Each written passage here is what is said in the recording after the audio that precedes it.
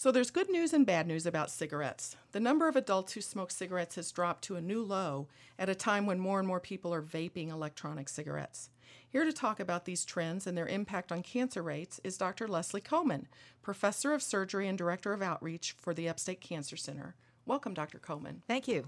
Now, I wanted to start out by asking, I've been surprised to hear that smoking is related to cancers other than lung cancer. It makes sense to me that if you're inhaling a chemical into your lungs that it might damage the lungs, but how does it lead to bladder cancer or some other type of cancer? Smoking has an effect on all the organ systems in the body. The smoke that's inhaled through the lungs is delivered to the bloodstream. The lung is a very well-supplied organ with blood vessels, and these chemicals are carried to your brain, including the nicotine, which is what feels good to smokers. So many diseases that are not cancer, including our leading killer, heart and vascular and stroke disease, as well as end-stage lung disease, COPD and emphysema, and many other non-cancerous diseases. But among cancer, besides lung cancer, smoking causes cancer of the mouth, throat, head and neck, esophagus, stomach, kidney, bladder, colon and rectum, and even a slight increase in breast cancer among smokers. Wow. Okay. All right. Now, and at the same time, lung cancer rates are on the decline, though, right? Well, because smoking has declined so much, lung cancer rates are slowly catching up. Lung cancer incidence has been falling in men for a number of years, in women for much fewer years. But now, most of the people who get lung cancer are either never smokers or, more commonly, former smokers who've done what they were supposed to and are still at risk years later. Okay. Well, I saw that the Centers for Disease Control and Prevention is reporting that 15 of every 100 U.S. adults smoked cigarettes in 2015, and that compares with 21 of every 100 10 years earlier in 2005. That's got to be encouraging to you. It's very encouraging, and please remember that back in 1950, almost 50% of men smoked before the first Surgeon General's report. So it's a dramatic drop. Although it's still the leading cause of preventable death. 1 million people die in New York State alone every year from smoking-related disease. Well, now, who is still smoking? Are there segments of the population that just haven't gotten the message yet? The smokers now are people in poverty, people with less education, people with disabilities, and lesbian, gay, and bisexual people. We have pretty much eliminated smoking among professionals and college graduates and people with higher income. This is a socioeconomic disease where people who already have many disadvantages are being exploited by big tobacco with advertising aimed directly at them. Wow. All right. Well, I had seen that nationally 15% of the population smokes, but here it's in higher. Onondaga County, in it's higher. Onondaga County, it's 20%. And in our neighbors, Cayuga County had the highest in New York State with 30%, and Oswego County with 28%. So compared to New York City, where the smoking rates are very low because of the strict clean air regulations that have been put in place within the metropolitan area, upstate New York is still a hotbed of smoking. So that's really made a difference in New York City, though, to lower the rates. Right, right. So when you balance, New York State is one of the lowest states because of the huge population that's subject to the restrictions in New York City. Wow. Okay. Good to know. All right. So the New York State Health Department has had some encouraging news, too, that the percentage of students who've ever tried a cigarette has dropped significantly.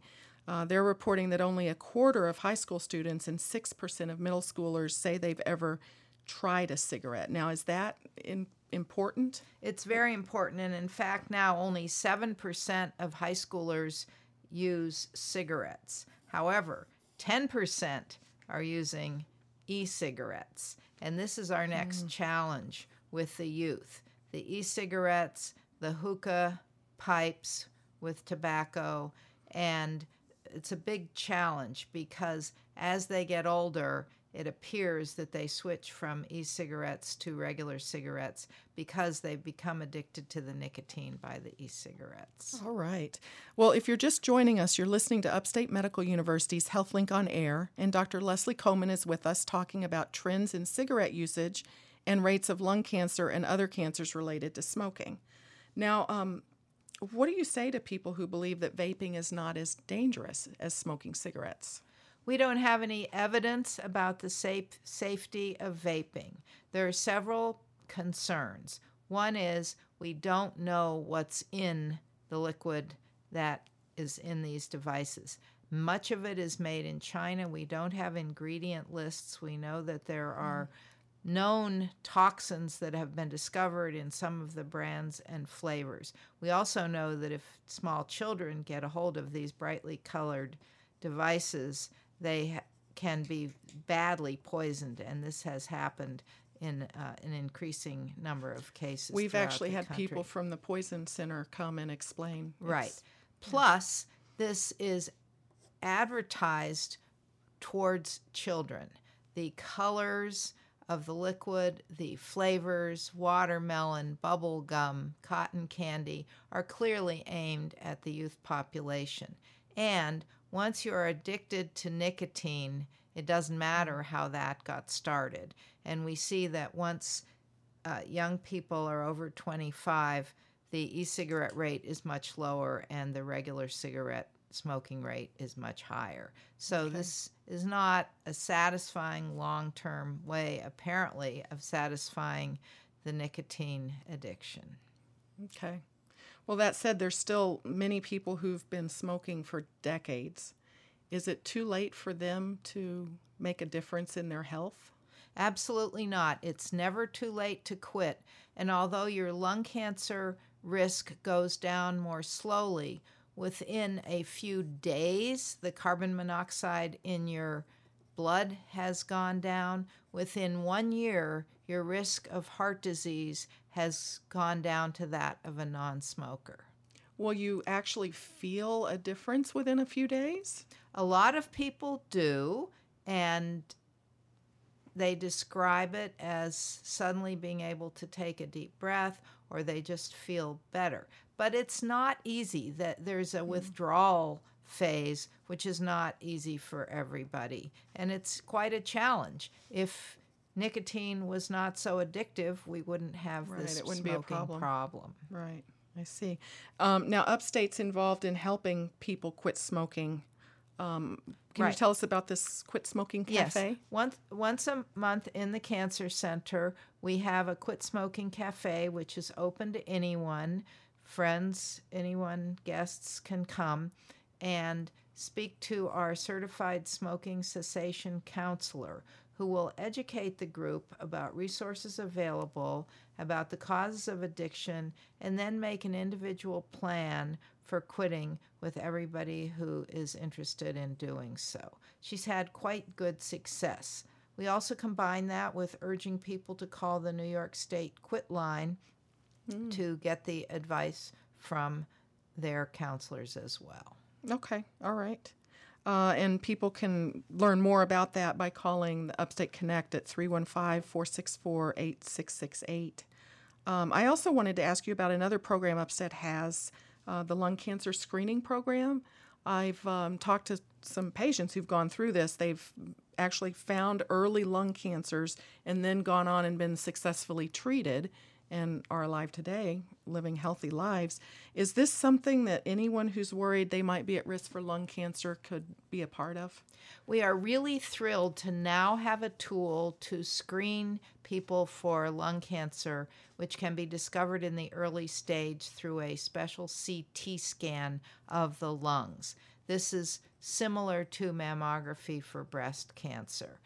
Anyone is eligible who has smoked the equivalent of a pack a day for 30 years, who's age 55 to 78, and if they've quit, they need to have quit less than 15 years ago. Okay. We can do the scan. They're enrolled in a program where they will come back every year. If anything worrisome is detected, it's usually small, and patients will be referred to our multidisciplinary thoracic oncology program in the Cancer Center for evaluation and treatment if needed.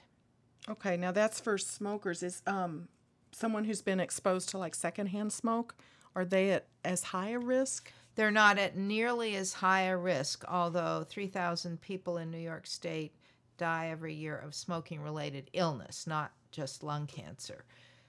However, because it's much, much less risky than primary smoking, we don't yet apply a screening test that is so involved as a CT scan. If there was a very simple fingertip pinprick test, for instance, we probably would have it open to many more patients, but we need to show that it actually saves lives. We've done that in the population I described of current or former heavier smokers. Okay, and you mentioned smoking-related illnesses. So tell me what are those? Well, the primary one and the biggest killer of all in the United States and actually the world is heart vascular disease, which includes heart attacks, strokes, peripheral vascular disease such as poor circulation to the legs, and all related diseases that relate to the heart or the blood vessels. But cancer is catching up. The rates of heart disease have gone down dramatically because of the lowered smoking rates. But cancer, because there are many other cancers as well as smoking-related cancers, is going to be the leading killer above heart and vascular disease in the United States and in the world in the next few years. Wow. Okay. Well, what more needs to be done? Do you have other ideas about? Well, the clean air laws in New York City are working. Right.